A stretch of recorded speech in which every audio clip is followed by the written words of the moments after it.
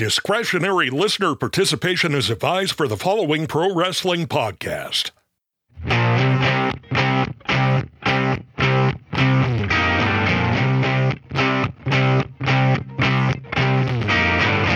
am very jealous of all of you because you are about to learn of the legacy of the great Colonel Fuji, one of Mr. Fuji's relatives who did diabolical things in World War II. You will soon learn all about Colonel Fuji, but first I gotta do an intro. Welcome to Stick to Wrestling. My name is John McAdam. This is Stick to Wrestling, a show where we talk about classic pro wrestling from the 70s, 80s, and 90s. We are continuing our deep dive into the national expansion of 1984 of the World Wrestling Federation, and we have a lot of great rare audio for this show. I listened to it this morning, and I think it's one of the best Stick to Wrestlings ever. Steve and I could have remained silent throughout this episode, and it would have been one of the best episodes ever. It might have even been better, but I mean, the audio is great.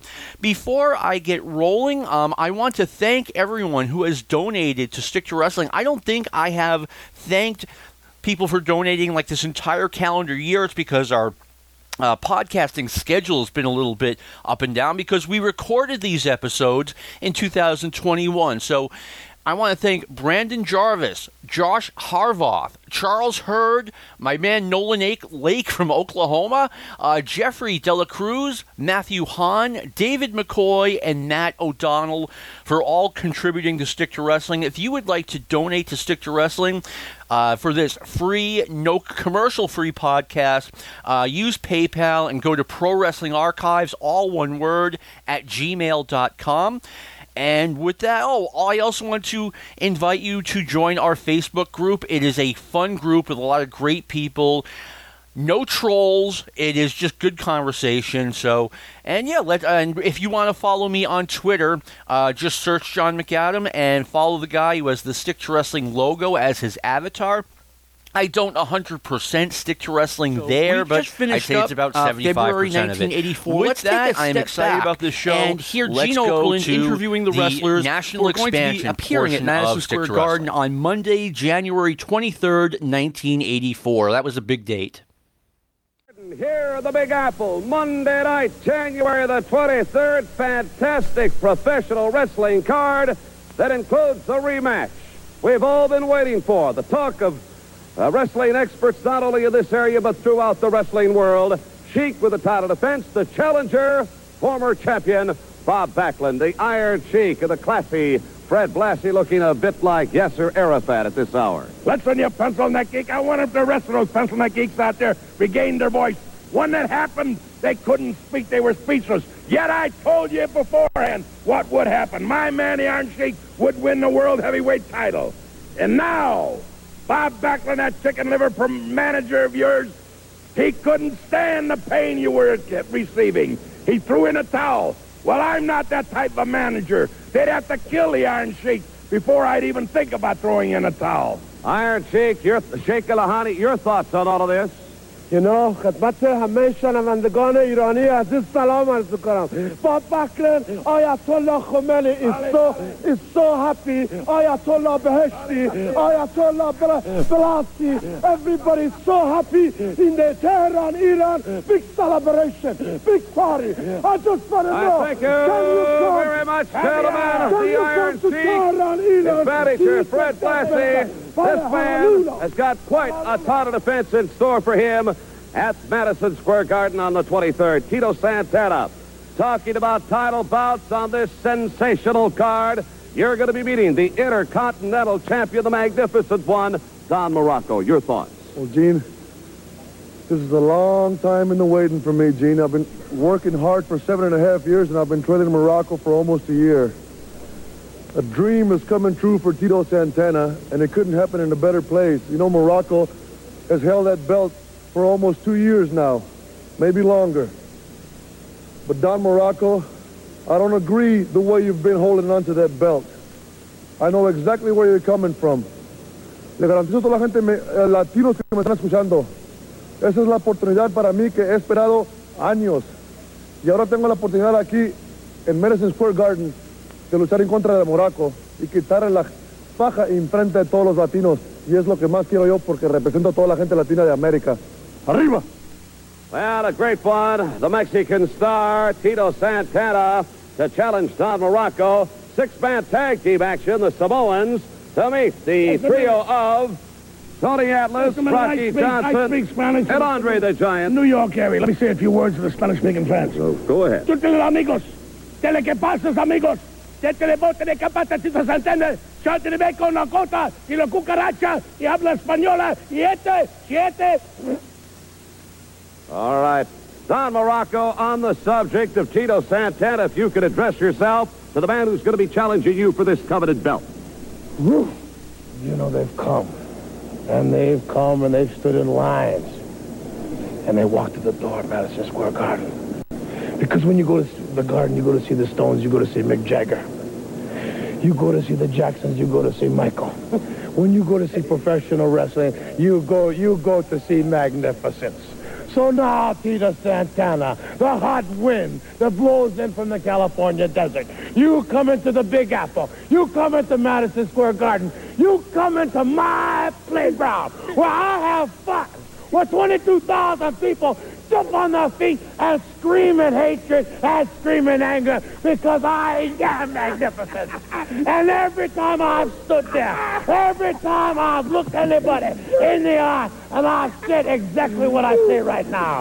I have never given up to nobody. I have never said stop to anybody. You can break, and you can squeeze, and you can twist me, but especially on the quarter 8th and 33rd, which I consider my home ground. Ooh, he's sick. My man is sick. Ladies and gentlemen, Madison Square Garden, the big one, Monday night, January the 23rd. 2 title bouts, 6-man tag team action.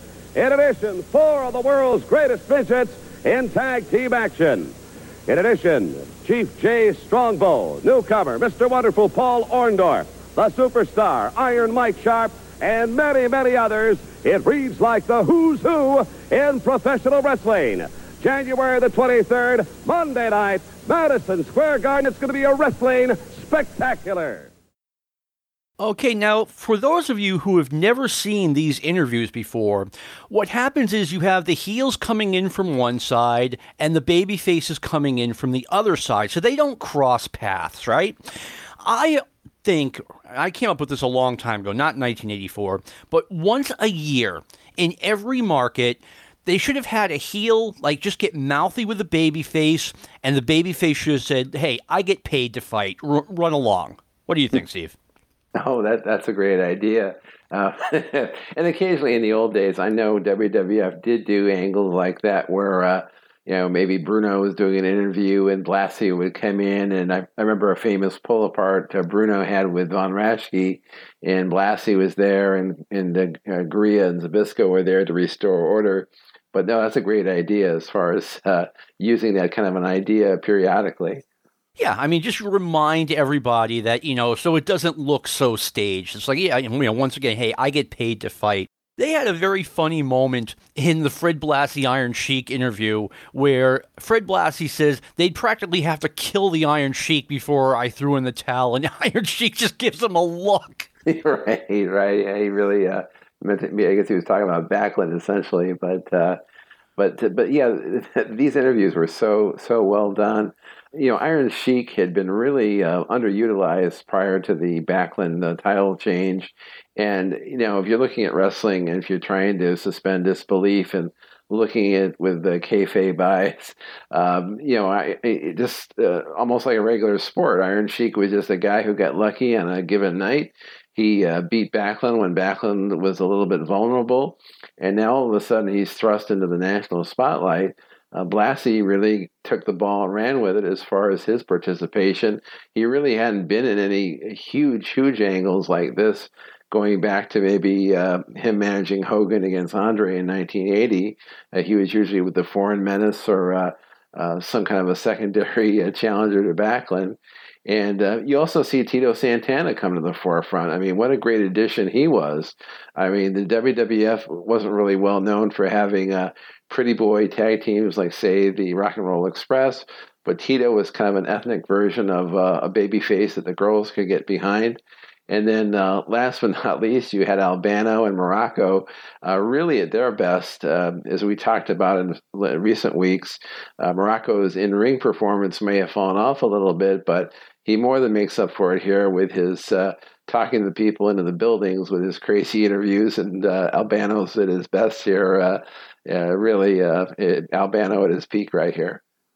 I need to know if he was really speaking Spanish in that promo, because, remember when he had Fuji and Saito when he would do that, like, mimic Japanese?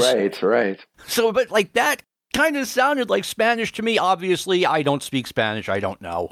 Yeah, I think that there was a little bit of it at the beginning, but it kind of quickly de-evolved into Pig Latin or something. I don't know, but it was really bad. But definitely these guys are big heat generators, and people were just chomping at the bit to see Morocco get his butt kicked by Santana. Yeah, I mentioned that it seemed like Morocco, it was time for him, based on the old formula, to lose the title and move on to another territory. About half of that happened. Yeah, absolutely. And watching these tapes, and you just sent me a bunch of CDs to watch, and I did, it's kind of like, you see Morocco still great on the interviews, but his in-ring stuff is really reaching new lows, and he's exhausted and out of shape. And I was just watching this thinking to myself, Vince had somehow under the table just got like a working relationship with another promotion. Like, let's just say hypothetically it was World Class, and Morocco goes to World Class for 6 months, works there, just does his thing there, and then when he's ready to come back, comes back, and he's all refreshed, revitalized. But it wasn't meant to be. Vince had a lot of foresight, but he didn't really have a kind of a feeder system promotion or a promotion to work with at that time to keep his guys somewhat freshened up.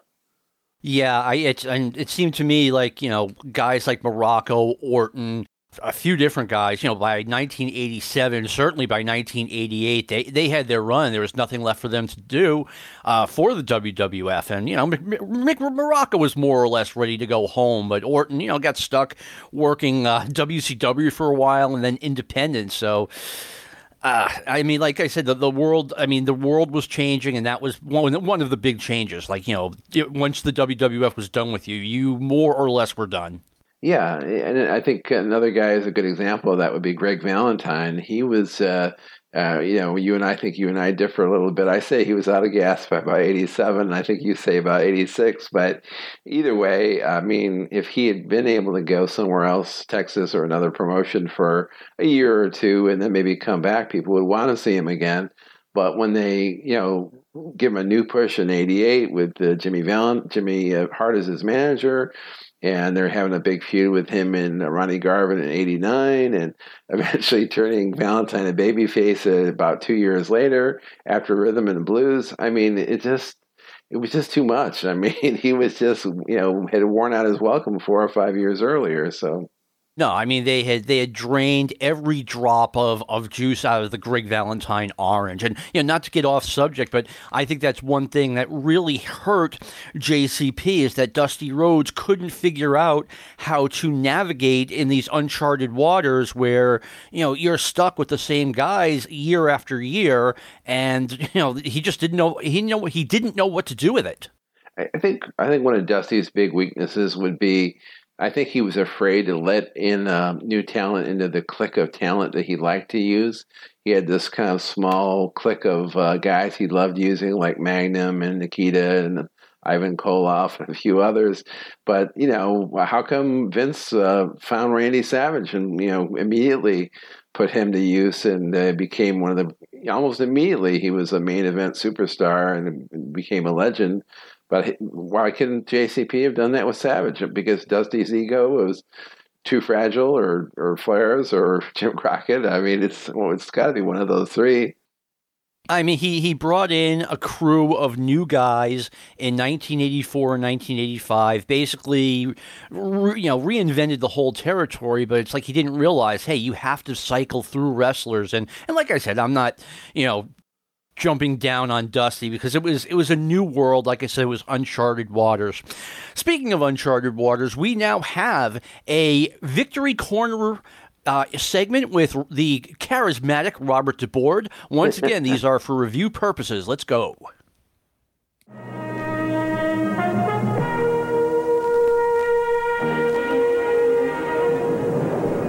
Thank you very much, and welcome once again to Victory Corner. This week's special guests are the newly crowned World Wrestling Federation's heavyweight champion and his manager and mentor, the Ayatollah Blasi. Iron Sheik, all the world, all the reading world of Victory Magazine wants to know what your reaction, what your thoughts are, what your feelings are now that you've won the belt, and what the reaction in Iran has been. Well, I leave it to the Iranian people because I know Iran is one of the old countries in the world, and they know the Iran by two things, oil and wrestling. Long time ago, wrestling come from Persia. The old name was, the new name is Iran. I don't have to talk about myself to the Iranian people. All the Iranian people know the Khosrow Vaziri, Olympic champion, AAU champion, and I've been to the World Game, I've been to the Asian Game, I've been to the Moscow Game, I've been to the all over. Now, I'm the world heavyweight champion in the United States of America, and between all the champion, all the top people in the world, especially Bob Backlund. All American people, they've been in the library, they've been read about Iran, they know about the Iron Sheik, one of the toughest, roughest wrestlers in the world. That's because I have that goal.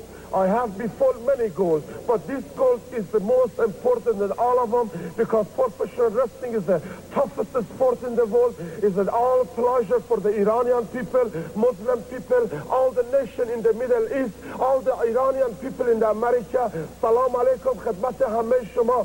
Salam arz mikonam va muvaffaqiyat hame shoma ra arzu mikonam. Hame dunya pahlevunay Iran رو میشناسه مخصوصا غلامرضا تختی نه خسرو وزیری Iron Sheik. Salam alaikum and massalam alaikum. Thank you very much. Now back to ringside. I believe that will be the last we see of Victory Corner and Robert DeBoard, who I'm sure was a nice guy, but I think he was in over his head trying to interview pro wrestlers. Oh, yeah, he really was. And I wonder how seriously Vince really thought of the Victory Corner segment, if he was just using it as a transition to when Piper was going to take over, or if he felt like this was something, really that would have gotten over with the audience. I guess I'm imagining it must have had to have been just like a transitionary thing. Let's have this milquetoast little guy host the show, and that way when Piper comes on, he'll be larger than life and really have a huge impact. That's what I'm guessing was. I am purely speculating here, but I really don't think that's how it went. I think Vince wanted an advertisement for Victory Magazine in the middle of the show, kind of disguised as a wrestler interview, but that was the main point of it. And the original Piper's Pit was going to be Roddy Piper having an article in the magazine, and I think Vince just called an audible here. He's like, this is not a very dynamic segment. Let me try something with Roddy Piper. I've always said this about the 1984 through maybe middle of 1986 WWF. I don't think a lot of it was really planned out all that well. I think McMahon kind of just threw spaghetti at the wall and to see what would stick and came up with stuff at the last minute. Case in point, and I guess I'm going to be ruining a surprise here, but when Cyndi Lauper finally shows up, or when they finally start the Cyndi Lauper angle, Wendy Richter is still a heel. She is still wrestling as a heel all throughout the circuit. Wow. That's just mind-blowing to even hear that. And I know what you're talking about, as I saw one of the tapes, and there was a tag team match where she's involved, and definitely not a baby face, and they're definitely not pushing her either. So it's a miracle to imagine her, debuting with Cyndi by her side, and then getting her over. It all happened just so fast. Like you said, it's just like throwing stuff up on the wall and seeing what sticks.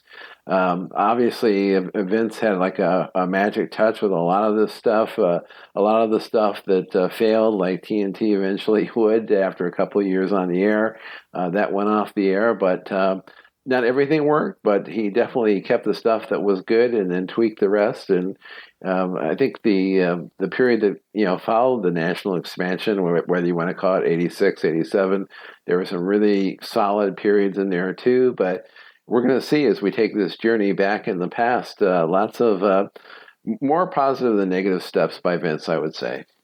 I would be inclined to agree, even as a wrestling fan who liked a lot, all the promotions, including WWF. One other thing about Wendy Richter, too. In March of 1984, she was in Mid-South Wrestling doing a big angle with Jim Cornette and Hacksaw Jim Duggan. So they obviously they had no idea who they were going to use, but we'll talk more about that later. Iron Sheik, for 4 weeks of his life, is a world heavyweight champion. He must have occasionally said to himself, man, for that 4 weeks, it was Ric Flair, Nick Bockwinkel, and me. It must be just wow. That's interesting that you put it that way, being that he had relationships with the two other guys. In fact, I think Iron Sheik may have been one of the trainers or one of the assistant trainers when Flair was having his training at Burns Camp. So these were all three champions had some AWA backgrounds at the time.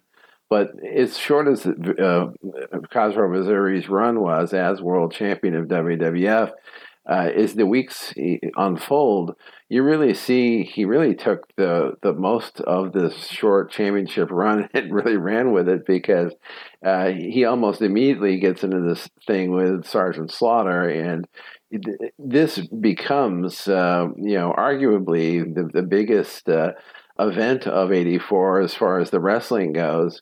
Not so much the outside of the ring stuff, but Sheik Slaughter would become a huge issue because that he was champion at one point, and now Slaughter was defending the USA against this dreaded menace who was hoping to re-win the world title as well.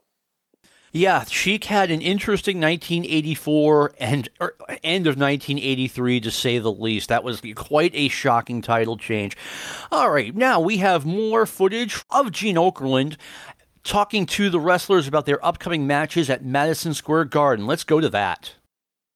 What a way to kick off 1984, Madison Square Garden, Monday night, January the 23rd. Wrestling spectacular, perhaps an understatement.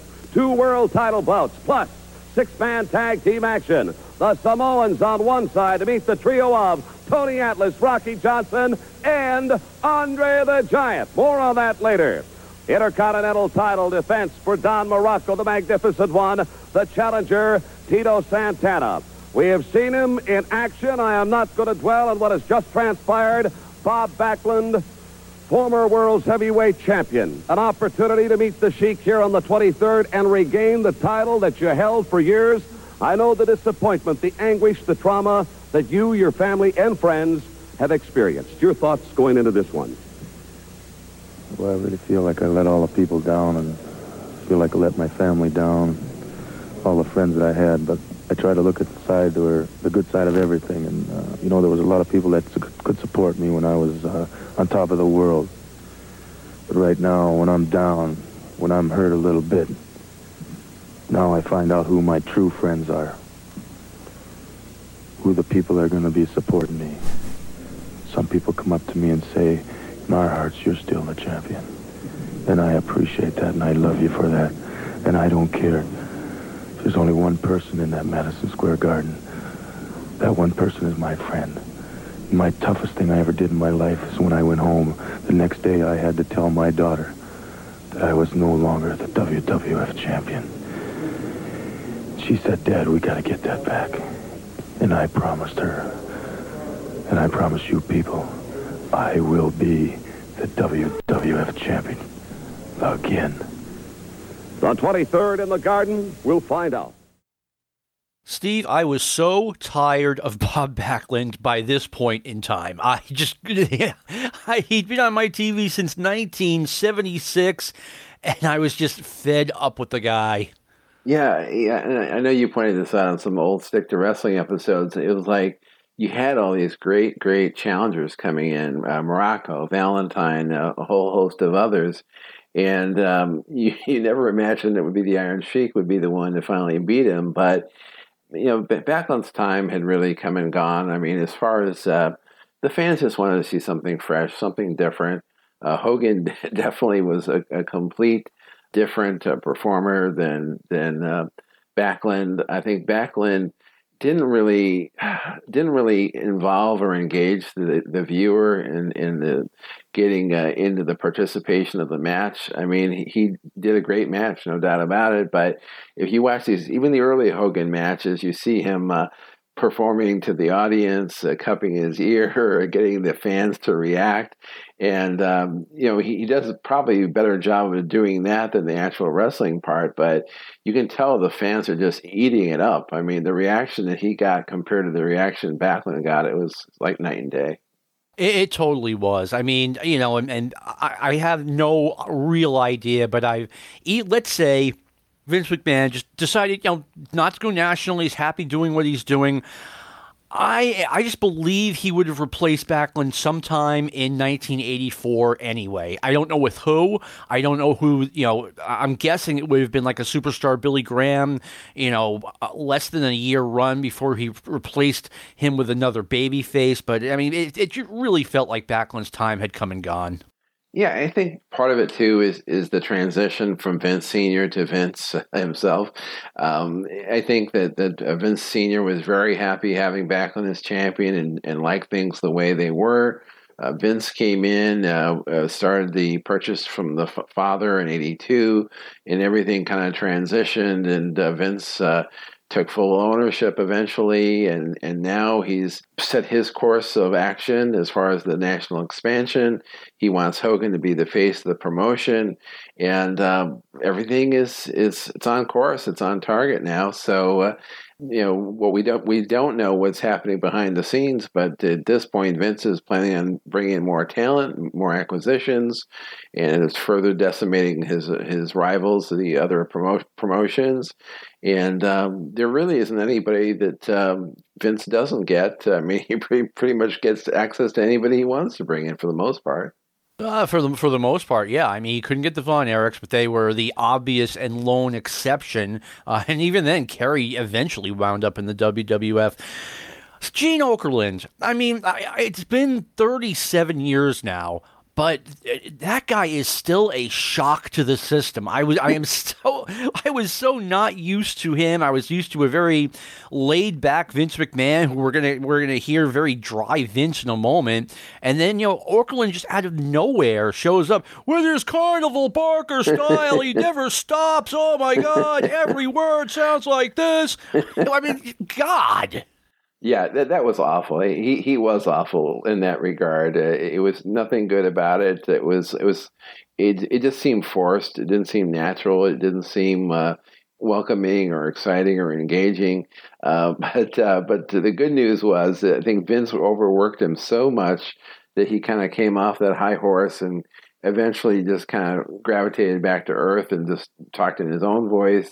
Not nearly as animated or over the top as what we're hearing here in these early interviews, and because he's doing these TV tapings where he has to do these face-to-face interviews with the talent and do them for literally every market in the country. Yeah, he's exhausted and he learns to chill out and he gets a lot better. But this early Gene Okerlund is just, in my opinion, very, very, very unlistenable too. Yeah, he's tough, and like I said, I mean, I'm used to it by now, but like I didn't know it was coming in 1984. It's like, where do they find this guy? But and to hear him as an announcer on the weekly show with Vince, he took over from Patterson for a little while. He just doesn't. He just seems to almost get in the way. I mean, Vince does a great job of knowing what to push, what not to push. And he needed a second banana like a Bruno or a Pat Patterson there to sit with him. Okerlund just seemed completely out of place as a color man. Oh, no. I mean, a guy would take a bump and he just, the reaction wouldn't be to sell the bump, or I guess it would be. He would just go, oh! Yeah, right. It was just bad.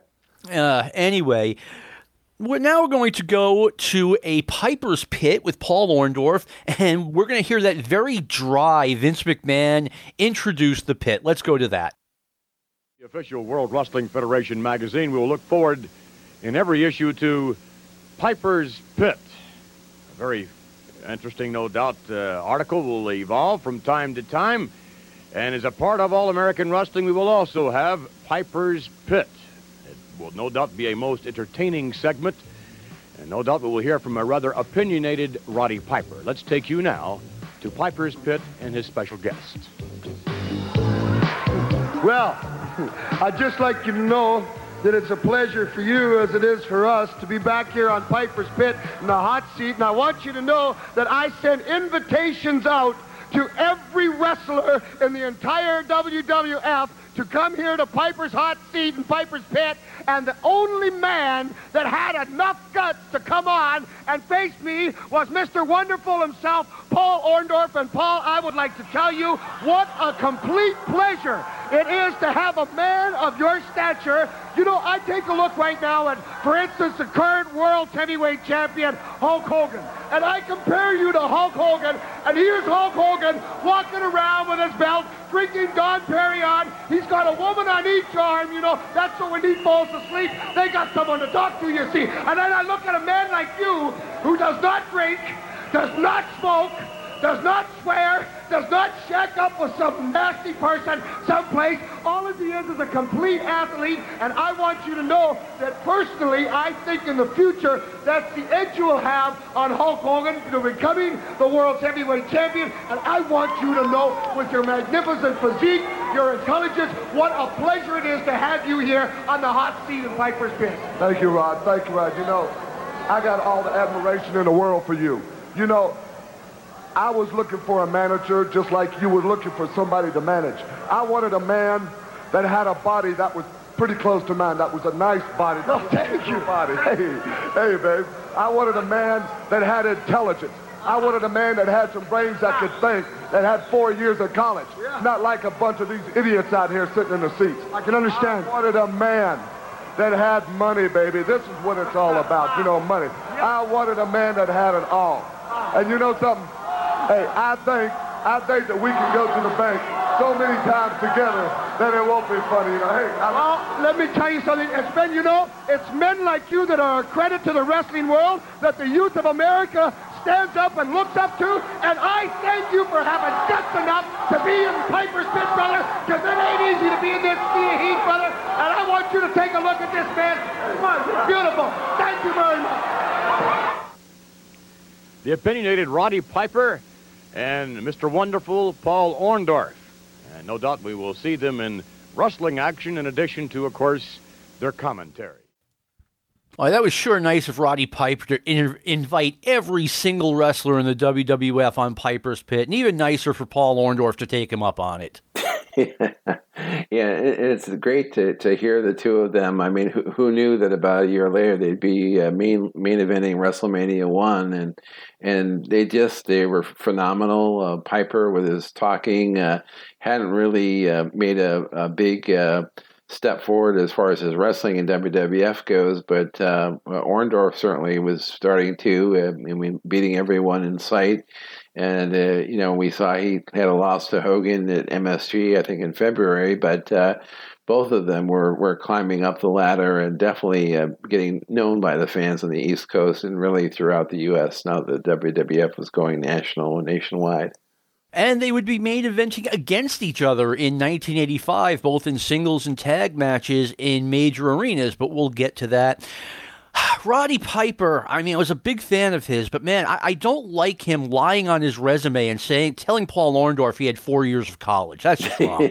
Yeah, I don't think, knowing Piper, at least what I've heard about him, I don't think he'd want to take credit for something he didn't do, but Roddy definitely came up through the school of hard knocks, as the old cliche goes, but he really made a great career for himself in wrestling and in movies and TV, and that A&E biography of him, if you have a heart, your heart's going to melt by the end of that A&E show. It was very well done.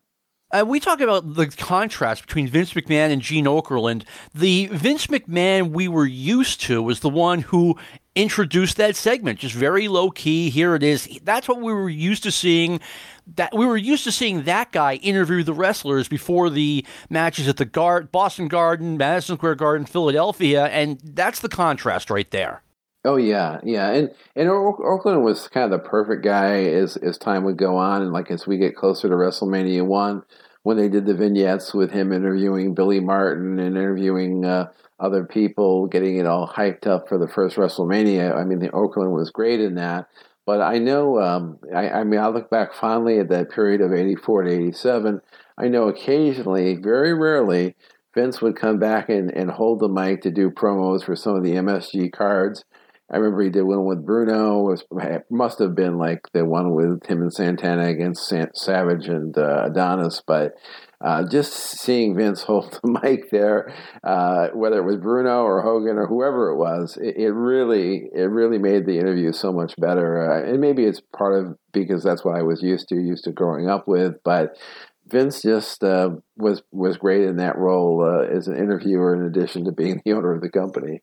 Oh, he really was a good interviewer. And I mean, he'd sit there, and when Albano was out of control, Vince would like roll his eyes and do the Vince wince, as I called it. Right. But, you know, I mean, to me, that was like just a straightforward guy who does interviews. Oh, yeah. And Okerlund, I thought, did a fine job as time would go on. And I even liked Ken Resnick when Ken Resnick did it for a while.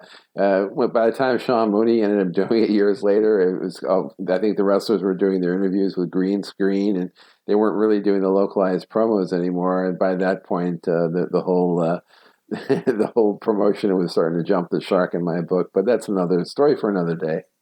January 1988, they stopped doing the localized promos. Everything was just very generic. And I get why they did it, because they had to do so many of them, and it was such a long day. But I agree with you, Steve, that it took something away. Oh, it did. Next, we have Andre the Giant being interviewed by Mean Gene Okerlund. Let's hear that. Thank you very much, Gorilla Monsoon. Some kind of a very impressive victory this week on All-American Wrestling. Come on in, the big man out of Grenoble, France, Andre the Giant, 490 pounds. And as I said, a very impressive victory. It had to feel good. I feel good. I'm still undefeated, and that is the way I want to stay. World Wrestling Federation action, and Andre, your record unblemished. I know that you're looking forward to meeting the best. I cannot say the biggest of the best, because you are unquestionably the biggest professional athlete in any sport anywhere in the world. Thank you, but I feel really good just right now. I'm very happy to come back here, because before I was there, I finally get through John Stott. Now he left the country. Nobody knows where he is. So now I'm looking for another opponent. I want to find another opponent. I want to wrestle against any one of them. Any one of them want to challenge me, they are welcome. Well, Andre, a lot of new faces arriving in the World Wrestling Federation. And I should be quick to point out that we've got a brand new World's Heavyweight Champion in the incredible Hulk Hogan. I'm very happy about that. I will tell you, before I used to wrestle against him, and a few times after that he was my partner, and now he's the world champion. And I'm very happy for him, because we never know. Maybe someday I may be going to challenge him too. Wait a minute. That is just the point that I wanted to bring up with you, Andre. Are we ever going to see the day when possibly Andre the Giant would challenge Hulk Hogan for that coveted world title? That's why many times the people ask me that question, why I'm not the champion. And I say all the time, I don't want to be the champion, I just want to be the giant. I just want to be Andre the Giant. But maybe someday, I may be going to change my mind. Andre, you are truly a gentleman. These great fans here with us this week on All-American Wrestling, obviously in love with you. And I don't mind telling you, tremendously impressive victory that we have just seen. Thank you very much. I'm wrestling all over the world, and I show the people I'm only the giant. But now, maybe I want to show to the people, and for myself, I maybe can be the champion too. What about it, ladies? What about it, ladies and gentlemen? There is only one Andre the Giant. I thank you. Merci beaucoup. Vous êtes bienvenue. All right, let's go back to Gorilla Monsoon at ringside. Well, it's audio. You can't see it, but Andre the Giant towers over Gene Okerlund in this segment. I think it's really worth noting here. This was a very unique segment because you're hearing something in this segment you're not going to hear probably ever again. Usually with Vince's stuff that he does as far as what they're pushing or what program they're pushing, it's always something that he can generate money off of right then and there. To hear Andre talk about something that's not even going to happen, like him against Hogan, yeah, we know in reality it would happen 3 years later, but this definitely wasn't on the books for '84. Maybe they were talking about it or thinking about it. That's certainly possible. But, in the future, if Vince had ideas that were just speculation, it would be rare that the ideas would go in front of the cameras and actually make it on air. At least that's my opinion. John, what do you think? Well, I think what they were trying to do is Okerlund asked, Andre, are you going to challenge Hogan for the title? And Andre just kind of said, no, I'm just happy being Andre the Giant. And that, really, I think wrestling needed a little bit more of that. Like, as a fan, when I first started watching, I'm like, okay, why isn't Ivan Putski challenging Bruno Sammartino? It's just because that's just the way wrestling is. Right. Well, that's true, and that was a good point as far as the course of that particular interview. But listening to it and hearing Okerlund and even Andre's answer that he would be up for wrestling Hogan, I mean, it seems kind of weird that they're speculating about a match that wouldn't happen for another 3 years. But I know in the Observer, I think one of the early '84 issues of the Observer, Meltzer did speculate about them meeting up potentially later in '84 and maybe even a potential Shea Stadium show headlined by those two. But maybe that was just something they were kind of pondering as time goes on. But it definitely didn't fulfill and definitely didn't happen this year. But I think it's also worth noting that at this time of national expansion, Andre was finishing up his dates as far as being lent out by WWF. And I think the very last time, other than maybe a rare trip in '87 for Otto Vance, they actually lent him out to World Class in, I think, April of '84. So that would be the last time Andre would really go to another promotion within the U.S. After he'd done it for many, many years. I mean, if you're Iceman King Parsons, you have to be running around the rest of your life bragging that Andre's last non-WWF United States match had him and Andre against the two Super Destroyers in Dallas. Right. That is something to brag about, I guess. I get a lot of mileage out of that one. All right. Let me see. So, back to Andre, quick little thing. I remember, growing up when I first started getting the magazines, Andre would be like, no, I'm not interested in being world champion because I like to travel. And I'm thinking, okay, like the NWA, WWF champions don't travel. But again, that was just a built-in excuse.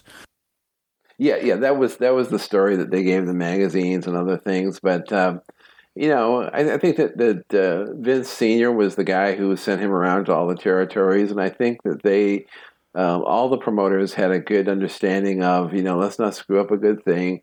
Andre used sporadically in different areas is a huge draw. And if we just kind of share him appropriately with the other promotions and we all get a little bit of Andre doesn't get too overexposed. And that way, when he comes in, he can still pop the crowd and we can get a sellout fairly easily. So it was a great formula for a long time, but I'm sure Vince was happy to have Andre on his side when he started to expand nationally.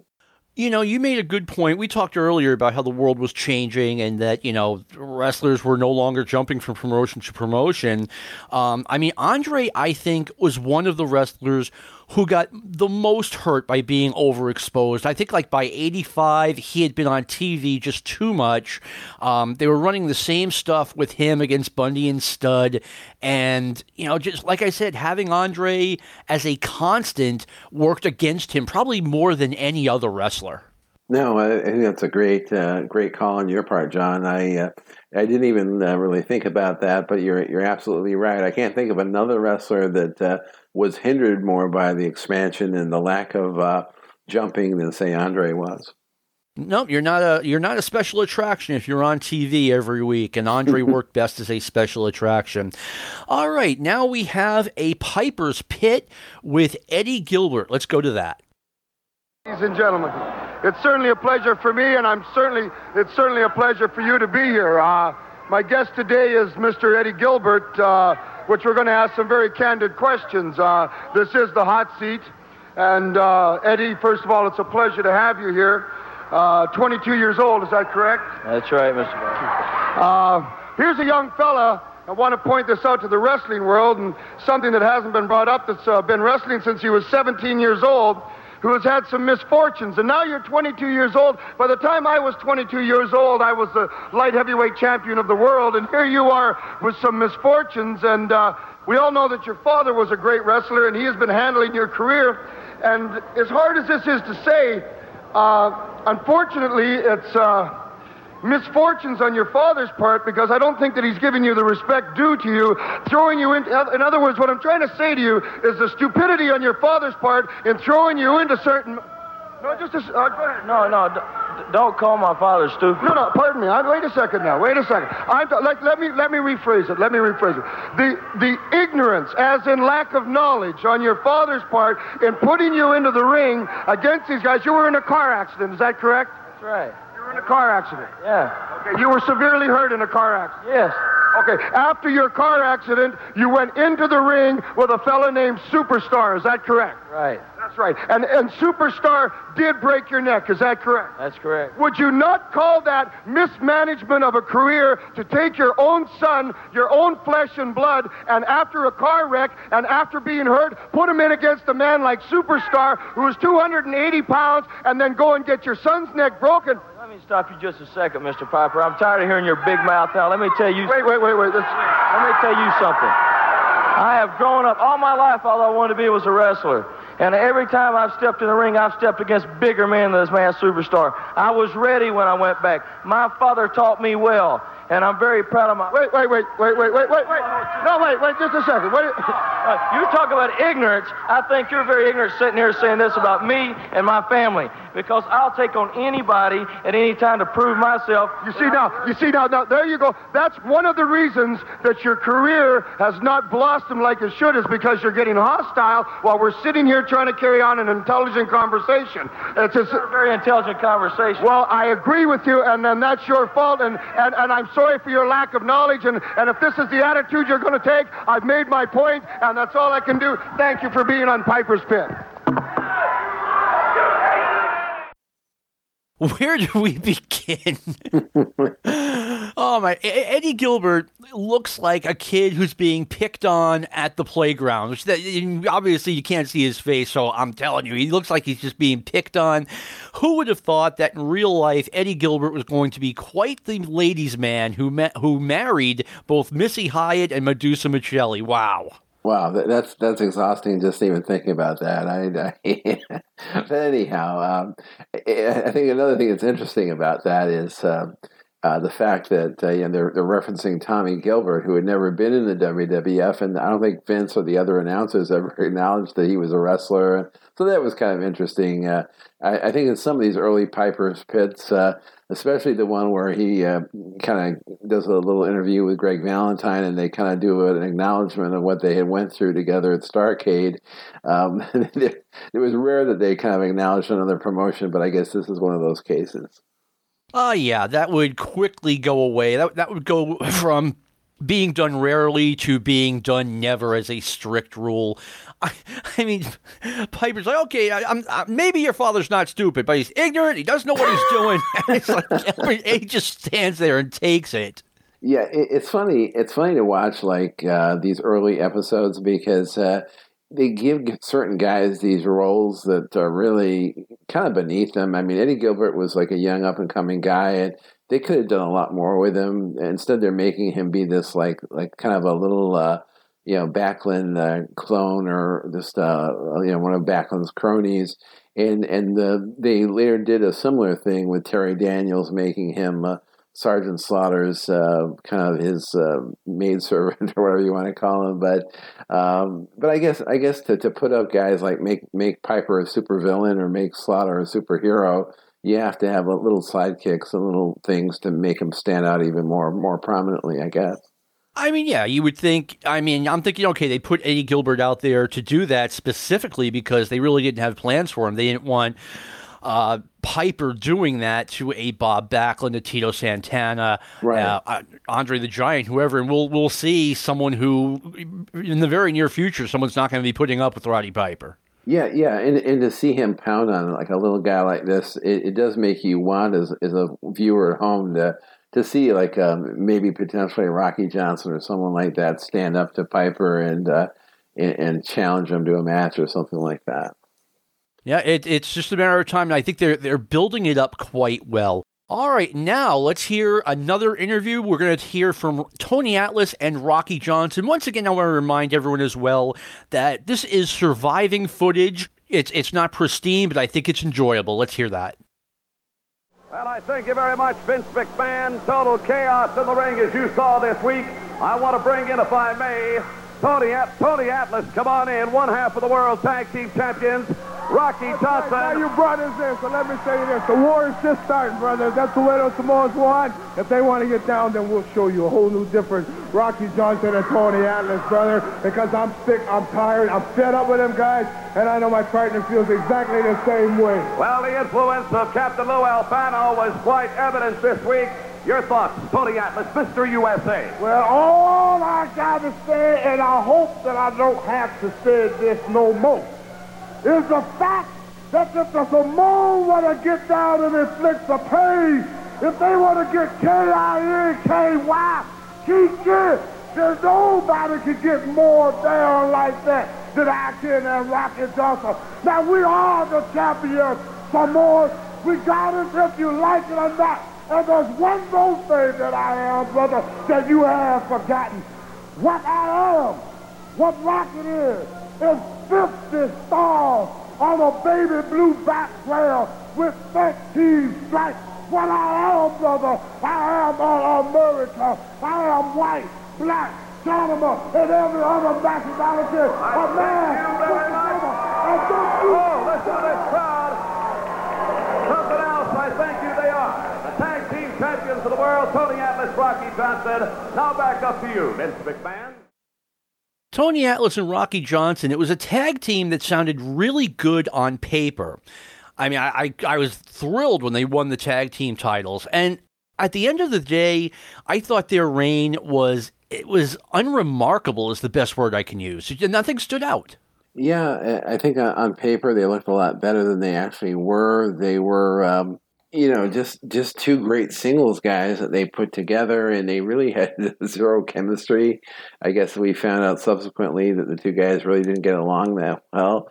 When I watch their matches, Rocky is a lot more polished as a performer. I mean, he had been a pro for a long, long time, dating back to the mid-'60s. So that's probably accounts for why he's a much more polished performer. I mean, Atlas seemed much more impressive in his 1980 WWF stint. I think you looked at that fondly too, but here he just seems lost to me. No, I mean, you're right. There was no chemistry between the two of them. It later came out that they did not like each other, and I might be saying something a little bit controversial here, but I mean, my understanding is that the black wrestlers tended not to get along with each other because, and this is horrible, but like the promoters kind of meted out that there was like going to be one black baby face in every territory, and if, so every other black wrestler was a threat to you, or at least in theory. Yeah, I think that's very true. And if Rocky Johnson was, say, maybe between him and Bobo Brazil were the top two black wrestlers of the 70s as far as baby faces, and Tony Atlas came along at the end of the 70s, and he kind of emerged into that probably top two spot. And now here's two guys that are vying for the same spot, but they're thrown together in a team. I guess I can see why there'd be a lot of friction there. Jealousy and politics are a very real thing in pro wrestling. Now let's hear Gene Okerlund do some promos for the Los Angeles show taking place on February 25th, 1984, for review purposes again. Los Angeles area Olympic Auditorium here in L.A. Saturday night, February the 25th. It's 2 weeks away. And what a tremendous array of professional wrestling talent on this card. Tony Atlas, side of the card, no opponent named for him. Also, Sergeant Slaughter side promoters have not assigned opponent for him. Matches made, Superfly, Jimmy Snuka out of Fiji to go against the Golden Boy, Adrian Adonis. In addition, it's going to be Iron Mike Sharp meeting the great Mexican star Mil Mascaras. In addition, the incredible Hulk Hogan, world title defense for the new champion, the challenger to be the masked superstar. Tito Santana, come on in. Also, another great one out of Mexico. What an opportunity for you. The danger of a Texas death match, but the Intercontinental title and Don Morocco, your target at Olympic Auditorium on the 25th of the month. That's right. You know, Don Morocco, you got away the last time, brother. The referee saved you. Now we have a Texas death match. Professional wrestlers don't like this type of matches, Gene. Morocco didn't want this match to take place. I don't like it myself. I know somebody's going to get injured before the night's over, Morocco. I know you're a tough man. I know you got all kinds of tricks up your sleeve. But, brother, there must be a winner. You either got to give up or you get pinned in the middle. Te garantizo, este mexicano, toda mi vida he peleado para cualquier cosa que puedo tener. Yo sé que me voy a golpear yo o te vas a golpear tú, pero te garantizo enfrente de toda la gente mexicana, tú vas a salir como un perro y te voy a ganar y voy a ser un ejemplo para toda la gente mía. ¡Arriba! Here's the great one, Tito Santana, very, very popular with the great Mexican-Americans of Southern California. Captain Lou Albano, it is you that has tutored one Mr. Magnificent Don Morocco, and he currently is, yes, the Intercontinental Champion. First of all, Slippery Gene, I'm not here to discredit the Mexican people. I don't discredit anyone's race. All I said that they were poor working people. They are class people that are known. What's wrong with working people? They're below me. I don't approve of working people. I feel they're kind of low class, let's put it that way. And I consider myself the elite, the Castilian, the pure Spaniard. Now let's talk about Tito Santana. Tito Santana, do you realize the importance of this match? Do you realize how important it can be to be the Intercontinental Champion, to proudly wear that belt? How lucrative the Intercontinental Champion, what it has made the captain. And you, Tito Santana, are a young punk, a young athlete in the prime of your life. This could establish you for the rest of your life. But only one obstacle, the magnificent Morocco and the captain filming in entirety. We're thoroughly prepared. We contemplate a tough time. We feel you're in good shape. We feel you're quick. We feel you have wrestling ability, but we have the captain and the magnificent Morocco. I contemplate a victory. I rest my case. Thank you very much, Captain Lou Albano. Thank you. Castilian! Thank you very much, indeed. Fan spectacular card, and again, I want to, if I may, emphasize the fact that there is a brand new World Wrestling Federation champion, the heavyweight champion, the incredible Hulk Hogan, at Olympic Auditorium 2 weeks from tonight, to meet this man, the challenger, the masked superstar. I've got the same feelings that the captain's got. I've got my passport ready. All things are go. They'll let me into Los Angeles now. And I'm coming after Hulk Hogan, Hulkamania. I'm coming in your backyard, Hulk. You're the pride and joy of the L.A. area. You're Mr. Top Notch, Mr. Number One, Mr. Golden Boy with the golden belt. Well, my luck has changed. I chased Bob Backlund all over the country. He finally loses the belt to the Sheik. The Sheik loses the belt to you, and you're going to lose the belt to me. But when I capture the belt, I'm going to have it for as long as I want to. Yeah, you're a tough dude on TV. You're a tough dude on the interviews with Johnny Carson. You're real bad in the movies. But this is real life, and that's a real ring, and we're going to be in a real fight. Well, ladies and gentlemen, the jury is still out. I can guarantee you one thing. It is going to be a fantastic wrestling spectacular for the great fans in the Los Angeles area at Olympic Auditorium Saturday night. That is 2 weeks from tonight, February the 25th. There will be 2 world title bouts. Masked Superstar again to challenge the new heavyweight champion, the incredible Hulk Hogan.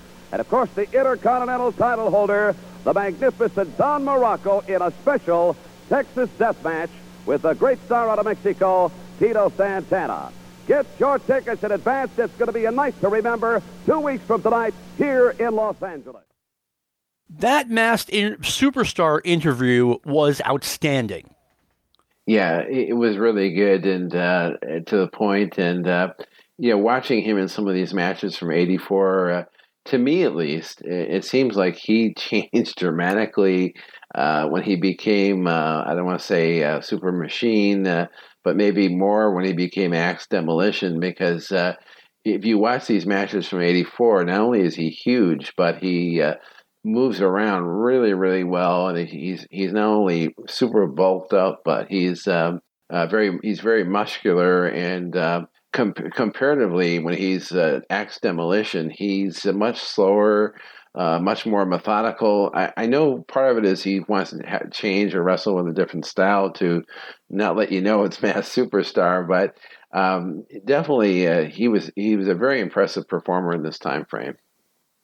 I agree, and his run in the WWF was coming to a close right around this time. We're at the end of February, and he would wind up back in Georgia for a little while, and then he kind of disappeared until he became the Super Machine in 1986. I know he wrestled in Japan. I know he wrestled a little bit in Calgary, but it's 1985. There's a wrestling war going on.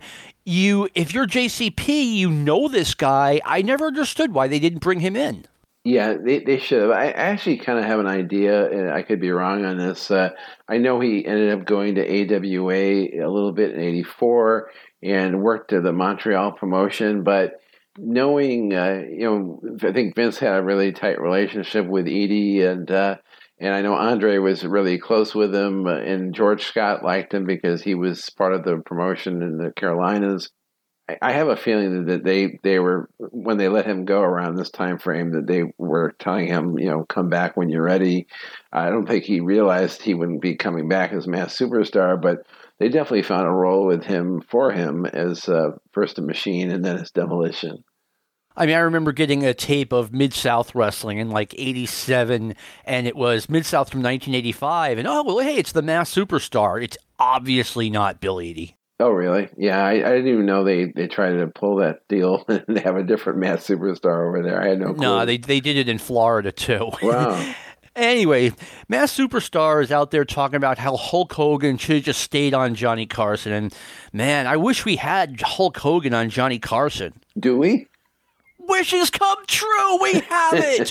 For review purposes only, let's go to 1982, a little bit in the Wayback Machine, and see Hulk Hogan appearing on the Johnny Carson Show. We showed a little film clip from Rocky III, showing him in the ring with a professional wrestler. Now, the guy who played the wrestler was a pretty good-sized fellow, and his name is Hulk Hogan, and I'm told in the ring he's about as mean as he is big. We're going to show the little film clip here first. If for those of you who did not see Rocky III, get some idea of the part that he plays. I think Thunderlips is the name he plays in the picture. Here's from Rocky III. Watch the monitor. All right, you guys, this is for fun, so take it easy and give him a good show. Listen, after the match, how about if we get a Polaroid together, okay? You're in trouble, man. I'm going to break him in half like this.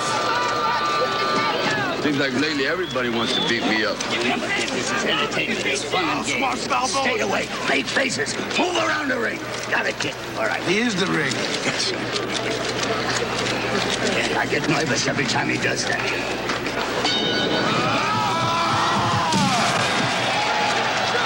Whoa, you move pretty fast for a big guy, you know that? Listen, why don't we just move around a little bit, like give him a good show. First I'll chase you and you chase me, okay? How's that? All right? Go easy. Here you go. Is that okay? That hurt, all right? Don't mess with him. How's that? Good? Not bad, huh?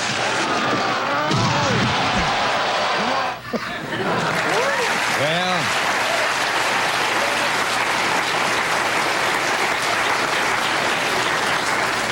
maybe we ought to bring out Brooke Shields first. Would you welcome... He's not upset, is he? No, I hope not. Would you welcome Hulk Hogan?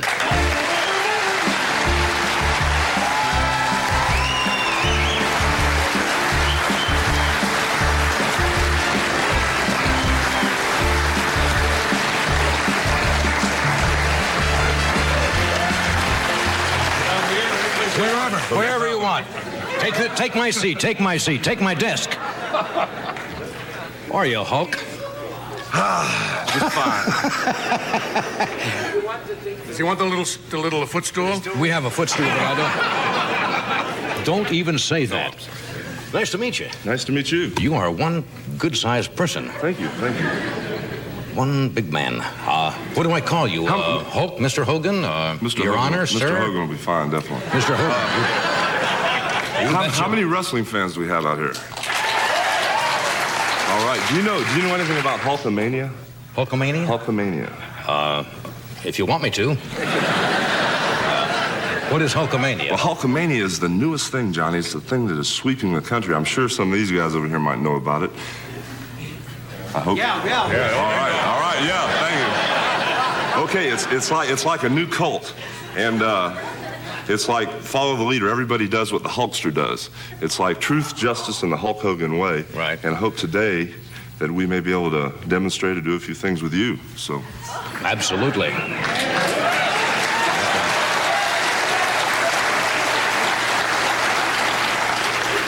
I'm looking at the size of your arms. I don't believe this. I wish I had anything that big. How about your bank account? No. What are, make a, well, you're already making one, but if you flex that, or... I hate to show off. Well, that's all right. I mean, this is, you are a professional, and what size are your biceps? They're 24 inches, Johnny. Some women's waists are 24 inches, aren't they? Right. Where do you buy your clothes? I mean, obviously you don't go in off the rack. And, no, the thing is, I have a very big problem with the clothes. I have to have everything custom made. Yeah. And usually the problem is getting the arms in and the thighs. How big, you got to be 50 inches around the chest at least. 60. 60?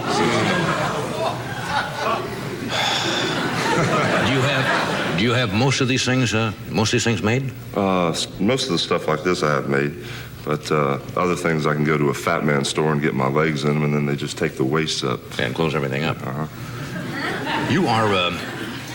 Somebody had to give me this picture here. It says the Ballast Point School, Miss Umsot's primary third grade, and you are. I'll just show you what you look like in the third grade. You can.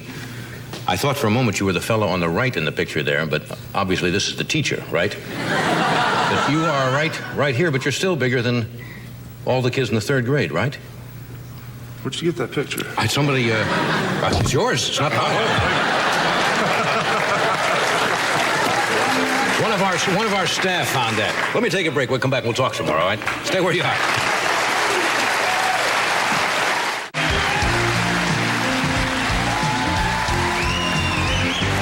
We're back. You just joined us. We're talking with Hulk Hogan. We have Brooke Shields and George Miller will join us. I suppose, you say you weigh about what now, 320, something like that? 320, I don't know. Most people think very big people eat gigantic amounts of food. Not necessarily true, right? Well, right now I'm trying to keep my body weight under 320 or right around there. Yeah. If I was to eat normally or just about the same amount of food that you ate, I'd probably jump to 350 or 360. I have a very strange metabolism. Yeah, in other words, you burn it up easily? What's a normal? What would you have for breakfast? Well, it just depends. Steak and 6 eggs and... Snack for breakfast? Yeah, definitely a snack. Steak and 6 eggs? Yeah. And, somebody said raw. Raw? No. You've been wrestling professionally how long? 7 years. About 7 years. Always under the name Hulk Hogan? Do I have to tell the truth? No, not necessarily. You can lie. We lie a lot on the show. Yes. Make up anything. Wrestling. You know, when you talk about wrestling, Johnny, you hit on a point there, kind of like a schizoid. Yeah. Like I'm kind of calmed down now, and You seem very tame, nice. Yes, I'm very. They've kind of low-keyed me, you know. But when you talk about wrestling, or even mention the word professional wrestling, it kind of turns me into a stark raving maniac. You know, and I had a very hard time controlling myself with Sylvester Stallone because it would have been so easy just to. Yeah, of course. Are most of the bouts fixed, or is that a bad question? Very bad question. Bad question. But the Put that down as a bad question. The thing is, I wish they were fixed because then it would be a lot easier. As you notice, the teeth marks around my fingers. Yes, you're right. Over here. If it was fixed, it'd be much easier, and probably everybody in there would be in it. But professional wrestling is the cream of the crop. It's mostly the wrestlers that come from the Olympics and very good amateur wrestlers that make the grade and they get into professional wrestling. And right now I wrestle main events all across the country. And if it was fixed, it'd be very easier for me. But right now it's like a fight for your life every time you step in there. It really is that dangerous? Definitely. Well, I've always noticed when I watch it occasionally, why a wrestler will throw the other one against the ropes and then stand in the middle of the ring while the other one goes clear across, bounces off the ropes, and comes back and does not move out of the way, and he knocks him down. I mean, what? Does that seem strange to you? I'm not saying that that's planned, but that's. I haven't noticed the instance you're talking about. Usually, when I throw somebody in the ropes, it's I have something in mind that will kind of like destroy them or put them out for a little while when they do come off the ropes. But the thing is, so many people talk about professional wrestling, and I just wish I could take everybody here and spend 15 or 20 seconds with you, and I could make believers out of everybody here, I'm sure. I think that's probably a fair assumption. But the thing is, professional wrestling draws more money than any major professional sport simply because we have no off season. We work all year round. That's true, you do. And, you've been in Japan, have you not? You're going back there? Yes, I just came back, and I'll be heading out in a few days. But do they know you now in Japan more from the movie Rocky III? Well, they started publicizing the movie about a year ago over there, and it's helped a little bit, as far as them knowing me as far as the movie goes. But wrestling and baseball are like their number one sports in Japan, and they treat you, if you're a wrestler, they treat you just like you're a movie star anyway. Yeah. Is this your first movie? Yes, it is. Yeah. How did this come about? Did Stallone just call you up or see you somewhere? Well, I was wrestling in Madison Square Garden, and I got a note from the promoter to call Sylvester Stallone for a major part in a Rocky movie. Right. I just took it and threw it away, figuring it was a joke, from the other wrestlers. So I was gone for about 8 weeks. When I came back, there was this urgent telegram: please call Mr. Stallone immediately. So I called him, and it was real, Yeah. Do you enjoy making the picture? You gonna do some more? I hope so. You're kind of limited in roles in a way. What do you mean? Then again, by that? maybe not. Maybe not. No, I would like to get back on the subject of wrestling just for a minute. Okay. There's such a tremendous following, like I travel all over the world and all over the country, and there's so many amateur programs and young people getting into the thing that I hate to see people knock it or degrade it if they really don't know what they're talking about. Probably right there. And it's always been one of my favorite sports.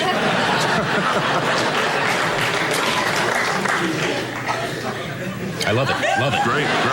Love it. Wouldn't miss an Olympic every Friday night. Right down there in the front row. We have to cut away? Yes. Yeah, you're leaving where? Well, Hulk can do whatever you want to. Are you heading back to Japan? A few days I will be back. Well, it's great to meet you, really. Okay, thank you very much. Enjoyed being on the show. For sure. And just remember, Hulkamania is running wild. Crazy. Thank you, Hulk. So, Steve, you saw the clip from Rocky III. Who do you think was more gassed up, Hulk Hogan or Sylvester Stallone? Well, I guess I'll go with Hogan. He's a few inches taller than Stallone, but a ton more weight and a ton more muscles. But Stallone was pretty juiced for a guy who was about 5'7" or 5'8", whatever he was. Yeah, I have another reminder to everyone that all audio used here on the National Expansion is for review purposes only. I mean, Hulk Hogan a pro wrestler on Johnny Carson in 1982. It was unheard of back then. Things were really changing, and I believe he was the lead guest ahead of Brooke Shields. Yeah, he was. And, in watching this now, I have a couple of feelings about it. One, I mean, listening to it a second time now, you could tell that the audience was really into it. And I kind of think that they were into it more because of the way Johnny and Ed reacted to Hulk. I think Hulk's, demeanor and his personality, which were much more like Terry Bollea rather than Hulk Hogan. To me, the interview was kind of a disappointment. I mean, I think he should have come out like full on Hogan, full on Hulkster, and they wouldn't let him do it. Okay, they wouldn't let him do it. Okay, he mentioned in the interview that really? they told him to keep it down. Really? Well, he did, and I mean you can tell by the audience. I mean, it got over nonetheless, but. I think in this era too, maybe it was a good decision that he made because, as the years would progress, and Hogan really went the full spectrum of interviews. I mean, he did Arsenio and said he didn't take steroids. He ended up with the NWO on with Jay Leno on the Tonight Show and Another Generation, and.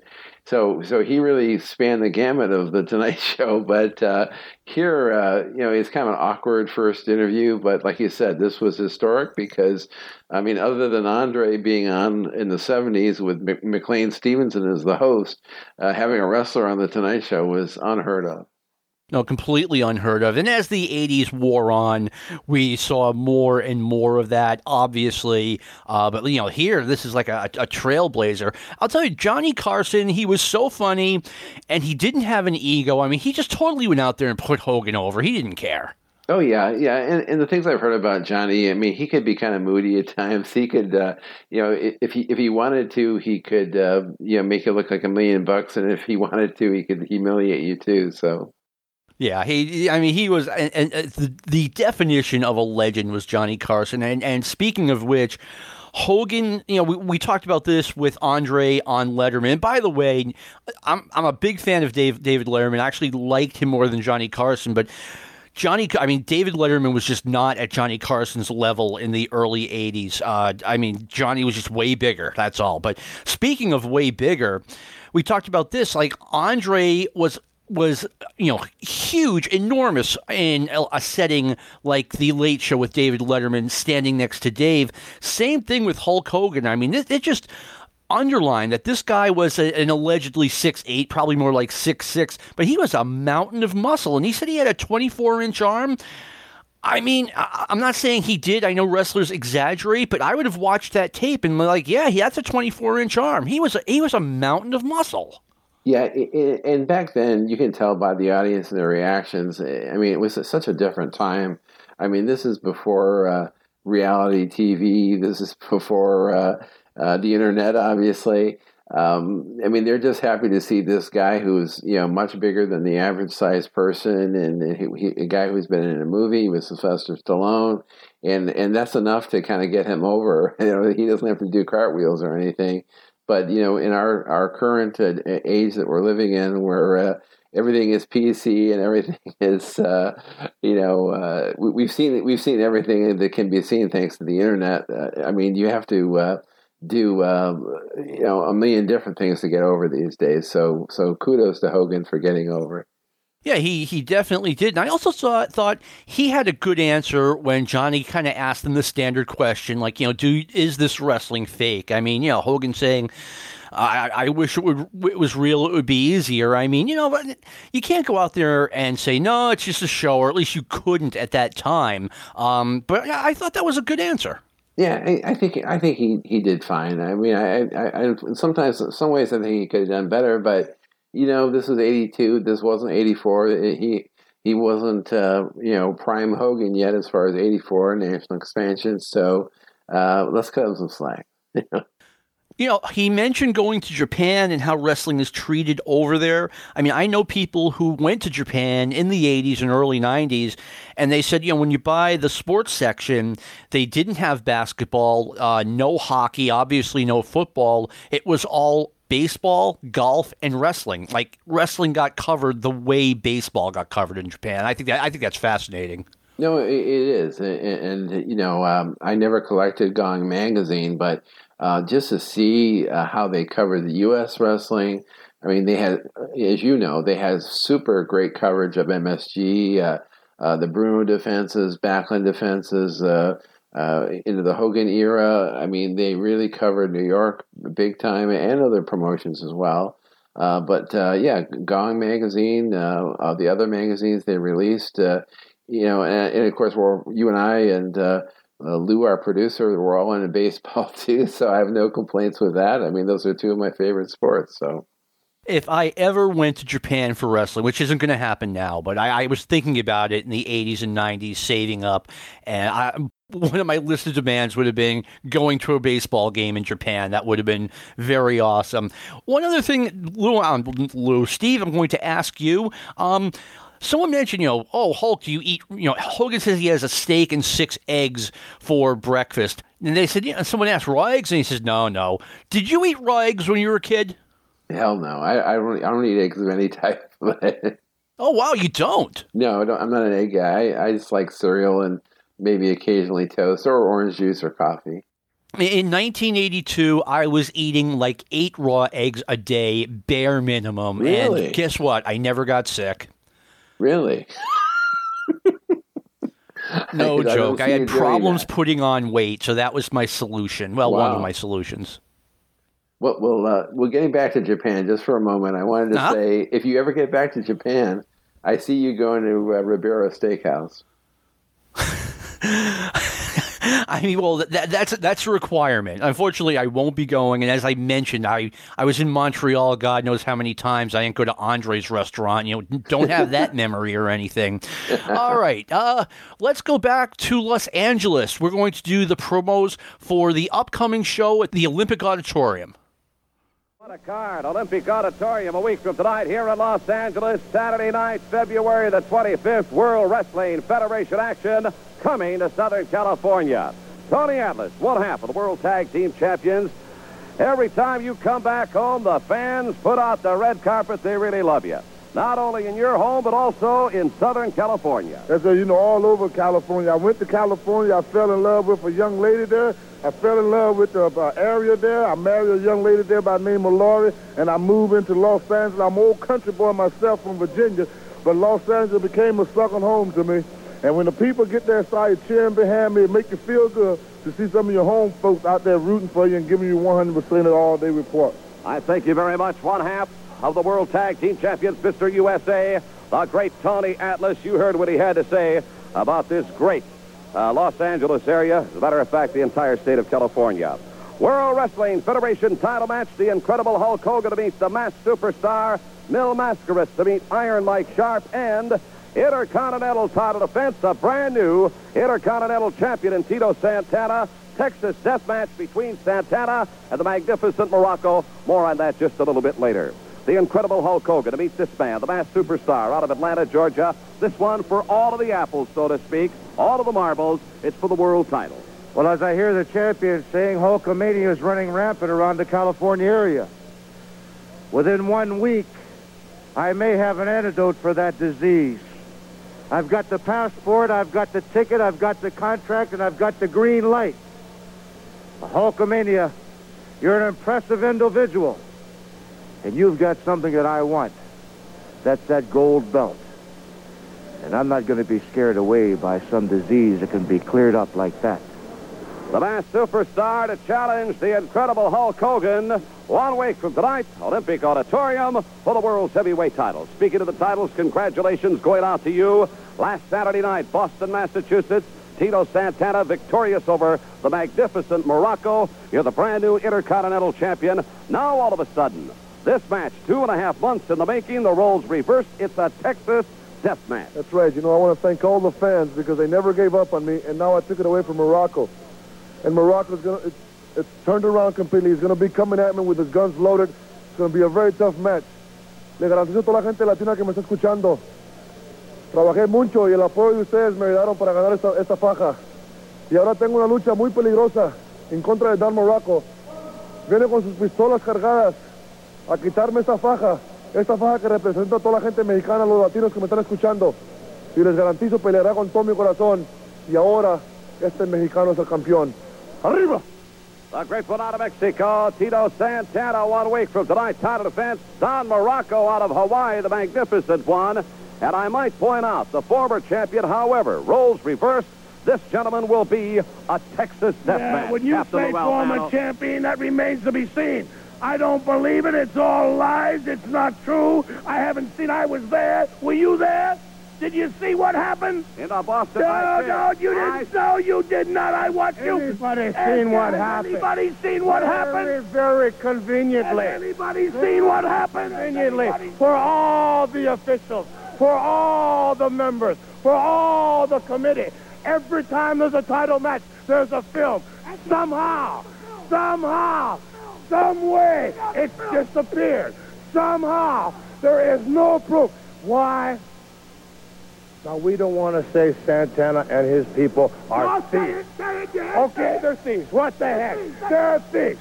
So somebody's been working, taking their little scissors and going clip, clip, clip, saying, I beat Morocco. I beat Morocco. Where's the tape? Sour grapes. Where's the tape? You can hear it. You can hear his pockets clanging. He got hubcaps in his car. He's a thief.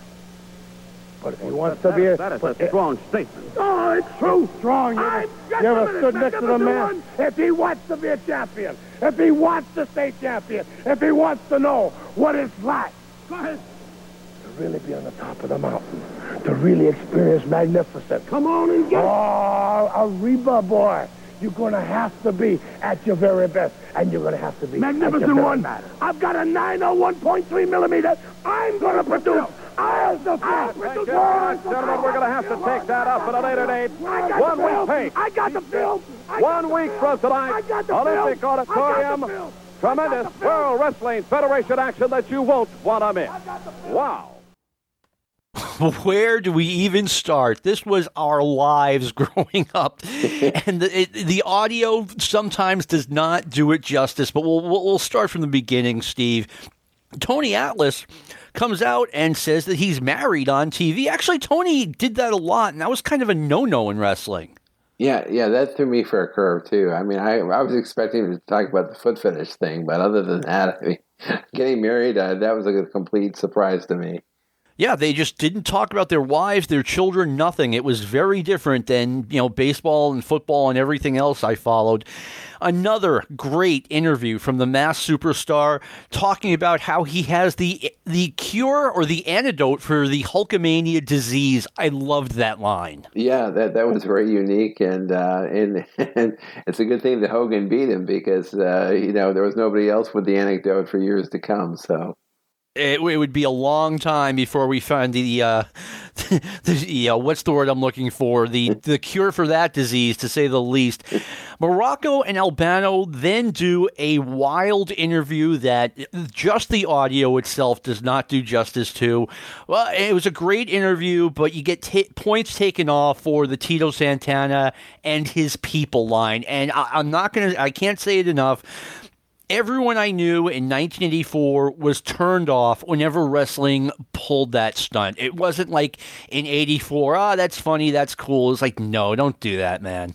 No, I hated that aspect of it. And I also want to say that, we're hearing a lot of these Tito Santana interviews, and he just became Intercontinental Champion, and we've got Alice and Johnson as the tag team champions.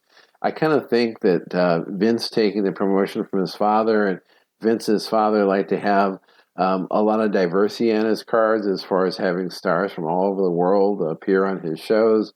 I think that's one of the reasons why the WWF resonated so much with its core audience of kids and teens and families, because you had black superstars and Spanish superstars. They weren't all white. JCP, they had many great opportunities. They could have brought in JYD. They could have brought in Tito Santana, and they just pushed them aside and said, we don't need you. And I think when push came to shove and it was time for Turner to buy out Jim Crockett, I think that was probably one of the reasons why, that they weren't up with the times and weren't as a progressive promotion as Vince's promotion was. Supposedly, Dusty Rhodes considered himself the black superstar. And when I say that, I'm not joking. Well, I will say, as far as the interview we just heard with Captain Lou, this is going to be Captain Lou's final year as a heel manager. And as you can tell by that interview he just did, he's really ending it with a bang because, all these interviews are a candidate for top interview of the year. And like I said, the audio doesn't do it justice. At the end, he starts like circling Gene Okerlund, like walking around him in a circle, and Okerlund, you can tell, is just not used to this. Yeah, he was being threatened by Captain Lou, but it was a very entertaining interview. Just, I mean, a ball of energy out there, and you're right. Lou made the most out of his last year as a heel, and we'll see more of that as this podcast rolls on. We are going to have our final audio segment now. It's Piper's Pit with Tony Gurria. And once again, a reminder, all audio on the National Expansion is for review purposes only. Let's go to that. This week on Piper's Pit, we have with us Mr. Tony Gurria, who has been 5 times world's heavyweight champion. And Tony, I know you've been an extremely good tag team wrestler. The problem that I find here is winning the World's Tag Team Championship 5 times, all that really means is you've lost the World's Tag Team Championship 5 times. Now, I know your partners, Rick Martel, for instance, who was a tremendous tag team wrestler. Do you feel any animosity yourself towards your partners, or do you feel it's just because of yourself, possibly you have not been the partner that they should have had, possibly you did not train quite as hard? After all, you lost the thing 5 times in a row. That's an enormous record and a tremendous... Mr. Piper, you must remember to... Just 1 second. Wait till I'm finished. Just 1 second here. 5 times in a row, to lose a world title 5 times in a row and having 5 different partners, with the exception of Martel 2 times, must tell you something, must tell you that it's... Mr. Piper, as I was trying to say, to lose it 5 times... Just wait 1 second. Please let me finish my point. My point is this. If you have the title 5 times in a row with 5 different partners and you lose the thing 5 times in a row, maybe the fault does not lie with the... Piper, excuse me, how many times have you had the World Wrestling? Just wait a second. How many times have I held it? I have been a world champion. I have been a... Mr. Piper, just before I leave, I'd like to tell you one thing I did. I would never be seen dead wearing a skirt. Obviously, when someone has nothing else to say, the lowest form of humor or wit is desecration like that. And if that's the way he wants to be, he just proves the man that he is. I liked how Piper's Pit is now evolving. We have, they have one microphone out there, which Piper is holding, and half of Piper's Pit is Piper and the guest wrestling for the microphone. Yeah, and it's great how they're doing this, because it's definitely getting Roddy over as the most hated guy of the week on the TV show. And when somebody eventually will stand up to him, it'll be a moment the fans will be just anticipating and just can't wait to see him get maybe a fist in Piper's mouth. Oh, yeah. I mean, with this one, Tony Gurria throws out the line about him wearing a skirt. You could hear the crowd pop. Yeah, they pop big time. Mm-hmm. So, I mean, basically, and we're going to have this soon. I mean, you can tell that the crowd is waiting for someone, one of the babyface wrestlers, to stand up for themselves against Roddy Piper, and I think that's coming soon. Yeah, and I think with the Piper, the fact that on these cards, and they're all being taped in Pennsylvania, it's not like he's out there wrestling every week. He's essentially coming out and just doing this act every week, this Piper's Pit, and he's definitely getting on the people's nerves. And I think for the tapings, they're probably a lot of the same people every week, so they're just really annoyed by him, and they can't wait to see him get his comeuppance. And things, as we've pointed out, are changing quickly. I mean, we just got through the first 2 months of 1984, and we have basically a hurricane and a tornado that has landed in the WWF, one in the form of Hulk Hogan, the new World's Heavyweight Champion, and one in the form of Roddy Piper, who's being presented as a super heel with his own talk show. Yeah, and the way they're doing it right now, you have no idea or no inclination that eventually these two are going to go up against each other. I mean, as a fan, that didn't even scratch my mind back then. I don't know how you felt about it around this time, John, but I didn't even anticipate them having a match. I definitely did, and I'll tell you why. It was what I was conditioned to. If a heel was any good, Bob Backlund was going to wrestle him, right? So I figured they would keep doing the same thing with Hogan.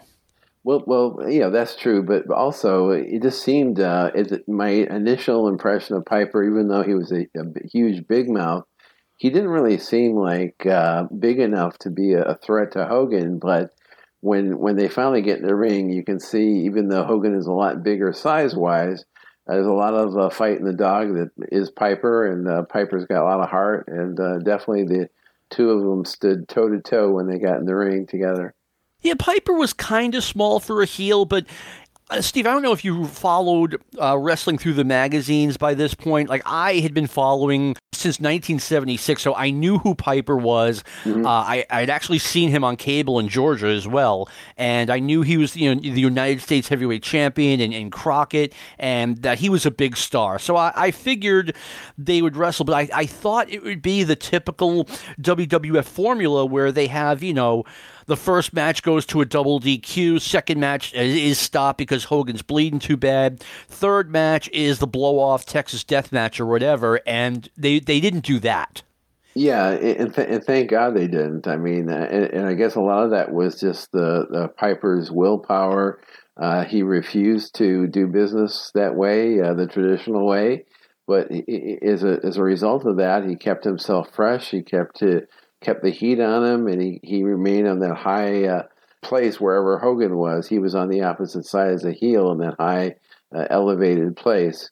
And I know in the recent special on Piper on A&E, Hogan said that he wishes Piper had relented and they could have had more one-on-one matches and made Piper a lot of money from the revenue of their huge gates against each other. But Piper was very protective of his position, and he didn't want to do a whole bunch of jobs for Hogan. So it worked out. It really worked out well in the end, I think.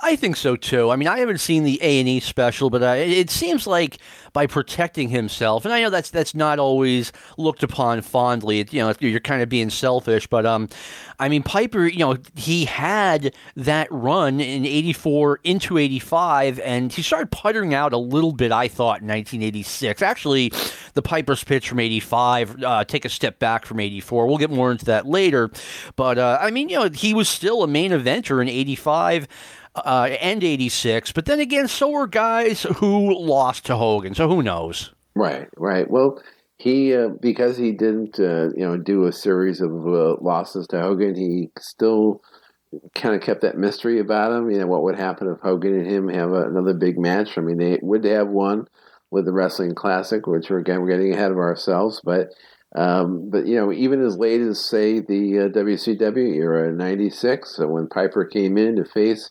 Hogan, there was a huge interest in that because this issue never really gave the fans closure. There was never a closure with the rivalry with these two. So what they built in 84 and 85 really resonated in 96 for those hardcore fans that still remembered it. When we get to this point, I will talk about seeing Hulk Hogan versus Roddy Piper at the Boston Garden twice. I believe the very beginning of 1985, if not the very end of 1984. And they didn't do that anywhere else, which really surprised me when I learned that. I just figured, okay, they went around the horn with it, but they didn't. I can't wait to hear those your take on that, because I've never heard you talk about those shows. I look forward to that. All right, now we have finally gotten to March 1st. We completely caught up on all of our audio with this show. I hope everyone enjoyed it. I mean, there was a lot of good stuff here, Steve. It was great. It was great to revisit it, and I'm glad that our audience gets to hear it. I'm sure for many of them, it's the first time they've ever heard it.